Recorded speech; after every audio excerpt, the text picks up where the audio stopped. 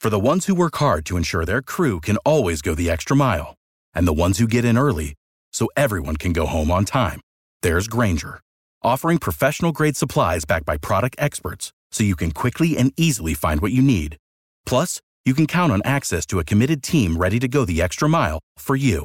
Call, click Grainger.com, or just stop by. Grainger, for the ones who get it done. I have a lot of questions about whether or not now Victoria has like VIP credentials. I hope so. So real quick before I get to Luke, he's going to be so mad because we're so late. I know. So it's fine. Did you get any VIP credentials? I'm going to meet him tomorrow, and my you? life is made. Oh my God! I am so excited. Yes. Sorry. No. That's all. The adrenaline. I know the adrenaline, right? This is how I get whenever I see Luke DeCock. Soccer. Whenever I see Luke DeCock at PNC Arena, especially when the Hurricanes are doing what the Hurricanes are doing, and he joins us. We have Luke now. He joins us. Yeah, on the Adam. I'm here. I jumped in late. I thought Victoria was talking about me. Honest, both of you, I guess. Oh, yes. All right. You asked Rod the question last night. Were you surprised that he did not know that they had now played and won 7 consecutive overtimes? No, I wasn't surprised, and I know what kind of silo he's in at this time of year and the way his brain works. I mean, he's not thinking about Nashville in 2021 right now. So I wasn't surprised. I was curious whether he had any thoughts on it because, 7 straight aside, this goes back to Game 7 against the Capitals. It goes back to 2009. It goes back to 2006. It goes back to 2002. This has always been a team that's done well in overtime. And the only common thread there, unless Nicky Wallin wanders back in, is Rod Brind'Amour. He's been a part of all of this, whether as a player, a center, a captain, or coach. So, I think to a certain extent when you say, why is it that this franchise has done so well in overtime over the years, certainly since 2002, I think it has something to do with some of the qualities that Rod Brind'Amour brings to the club. I don't know that that's all of it, but I think you can't discount that. But I also think that, the fans have a confidence. In some buildings at home, you go into overtime, and I've been in them, and everybody's kind of expecting the worst to happen. And Lord knows that happens in college basketball around here sometimes. But I think Carolina Hurricanes fans have seen so much success in overtime. I mean, they haven't lost a home overtime game in the playoffs since Zajac scored in 2009. I mean, this is a lot of home playoff games that have been won in overtime. I think there's a confidence that emanates from the fans. There's not that nervous murmuring. I mean, so there's a lot of things that go into it, obviously. But I'm not surprised he didn't know. I do think it's a remarkable record, and I think that's something that, transcends players and whoever's on the roster. And, of course, when you get right down to it, Adam, and you and I both know this, the most important factor is, as Eddie Olczyk would say, Ron Francis' fingerprints are all over their overtime record. I know you're the host, and you're supposed to be asking the questions, but I want to ask you. Will the jokes about Ed Olczyk and Ron Francis on Turner and OLN and wherever else he's been doing it ever get old? No, they will not. They will not. I think it was Game 3, I gave Eddie Olczyk so much credit for holding it all back. It was like beyond the halfway point of the third period before we had the first legendary Ronnie Francis mention. I could not believe the amount of willpower it took. And so you and I talked before the game, and I said over-under midway through the second. You went, before I could finish the sentence, under. 8-minute mark. Man. Yeah. Hey, it's Adam Golden. I'm in studio with my friend Coach Pete DeRuiter with the Capital Financial Advisory Group. Is it ever too soon to seek out you and your expertise? Really, there's no too soon. It's time to get serious. So if you're 50 or over, we call it the financial red zone. And that's when really it's time for you to take control of your money and make sure you have a firm on your side that's a fiduciary planning firm, which means they take your side at all times. Now, we'll do this for the next 10 of you who call. This is a $1,000 value, but I'm going to waive my planning fee to make sure you get your total retirement plan and you get on the right path for retirement. Call 888-843 888-0013, 888-843-0013, or text Adam to 600-700. Adam Gold is a paid spokesman. Investment advisory services offered by Capital Financial Advisory Group, a North Carolina registered investment advisor. The 8-minute mark. Look, good for I could not get that action fast enough before you pulled it off the board. It was not available. I think Caesars and MGM No action. Both pulled it off. Yeah. Do you think? Let me ask you this question. Do you think there is because you would never set it up this way because it would be silly to tailor your style to be effective in playoff overtimes. But do you think there is a benefit to the way the Hurricanes play, their style of play, that actually works in its favor when you get to overtime?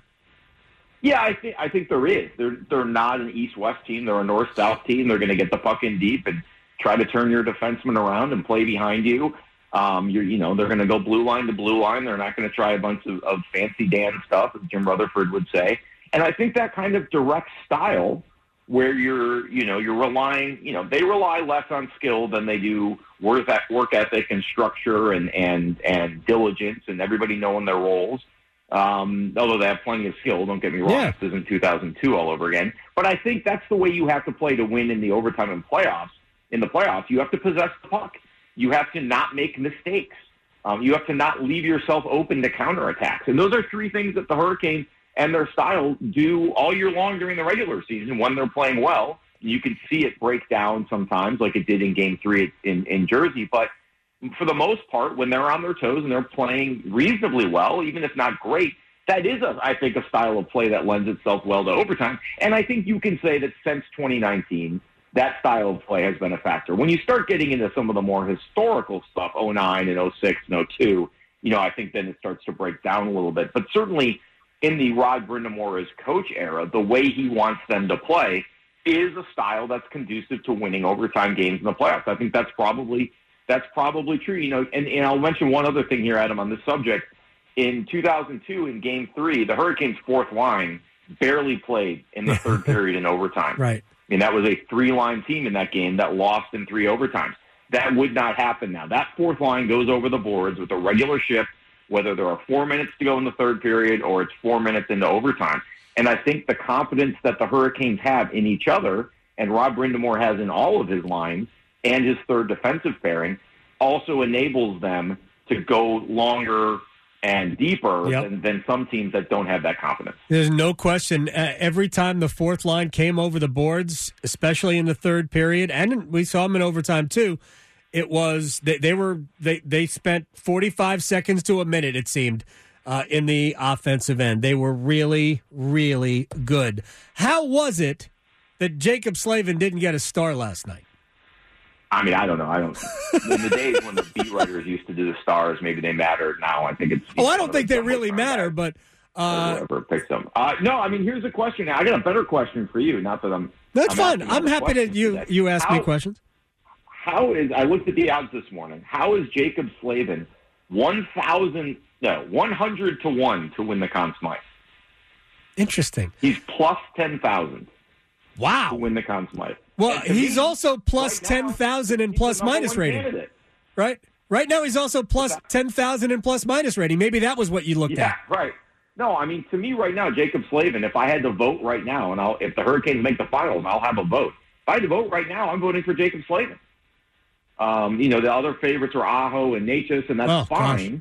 But both those guys have disappeared at times. I mean, to me, the three people on my ballot, if I'm picking only Hurricanes, because who knows what'll happen. I mean, Draisaitl may end up on there or whatever. But if I'm picking 3 Hurricanes, it's Slavin, Burns, and Stahl.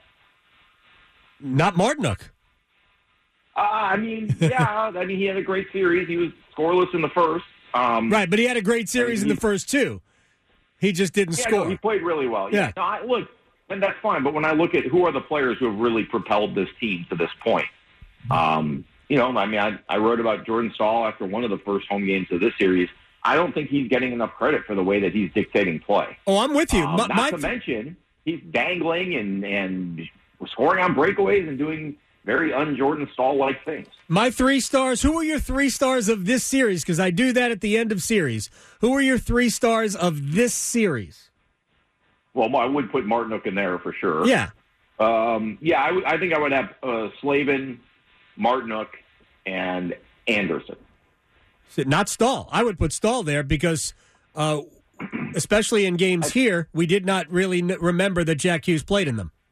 Yeah, no, that's totally fair, and I just spent all that time talking about how people are overlooking Jordan Stahl. So he's on my Conn Smythe ballot, but not my second-round Conn Smythe ballot. I do think I put Freddie in there because I do think, with the exception of obviously Game 3 when everything seemed to break down, his ability to play in 6 straight games is something he hasn't done all year, and play well. Like I think the first the 2 goals last night, they weren't soft goals. I mean, I think you occasionally want a goalie to make a big save there in a playoff game. But man, did he buckle down in the third? And that's the knock on him in Toronto was can't finish a game, can't finish a series. And now he's finished 2 series, and he's finished that game. And the Devils played their best game of the series. Schmidt was good, but the save on Palat, and then Palat shoots wide, that's a game changer. And then, he gets a break. Timo Meier shoots it through the crease, and Hughes passes it to Meier instead of shooting, and Meier misses an open net even worse than Jesper Fast, and, that's a break. But, Freddie made some big saves in the middle of the second period and in the third, and I think he gets a little credit for that. But you're right. Absolutely. I can't sit here and say that Jordan Stahl is being overlooked and then overlook him myself. I just think that's you just proved your point. That's all. All you did, Luke, was prove your point. Luke DeCock of the News and Observer, at Luke DeCock on Twitter. All right, final thing. Would you rather play Toronto or Florida? Florida. I mean, I think as probably in terms of style of play, Toronto's probably actually better.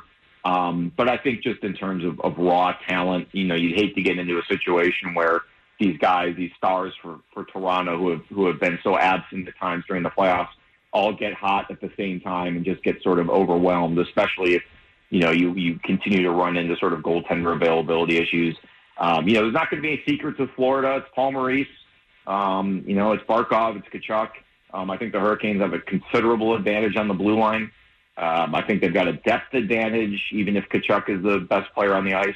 And I think they've got a goaltending advantage because I'm still not sure about Bob, and obviously that Alex Lyon struggled. So I think Florida style of play probably isn't as good a matchup, but everything else I think points toward the Panthers. And Adam, as you know, Southeast Division rivalries die hard.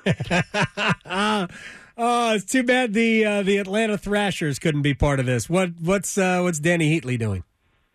Well, we know where Don Waddell is. There you go. Exactly. The Atlanta Thrashers still live. Luke, thank you very much. Take a couple of days off. Yeah, I'd like to, but we'll see. Thanks, Adam. All right, man. Take care. At Luke DeCock on Twitter. Why? I've had so much fun today. I have. I hope people understand that I'm having a good time. And obviously, Victoria's having a good time. It's a fun Friday. Oh, my gosh. Yeah, Are you okay? I'm good. All right. I think I'm good. All right. Well. I think we're good. Are you ready to buy or sell your home? The Jim Allen Group is a nationally recognized and award-winning real estate team in the Triangle, dedicated to providing exceptional service to meet your needs. With the latest insights and expert market knowledge, they'll make your home buying and selling journey as smooth as possible. Don't wait. Head over to JimAllen.com and start your next move today. That's JimAllen.com. The Jim Allen Group, your partner in real estate.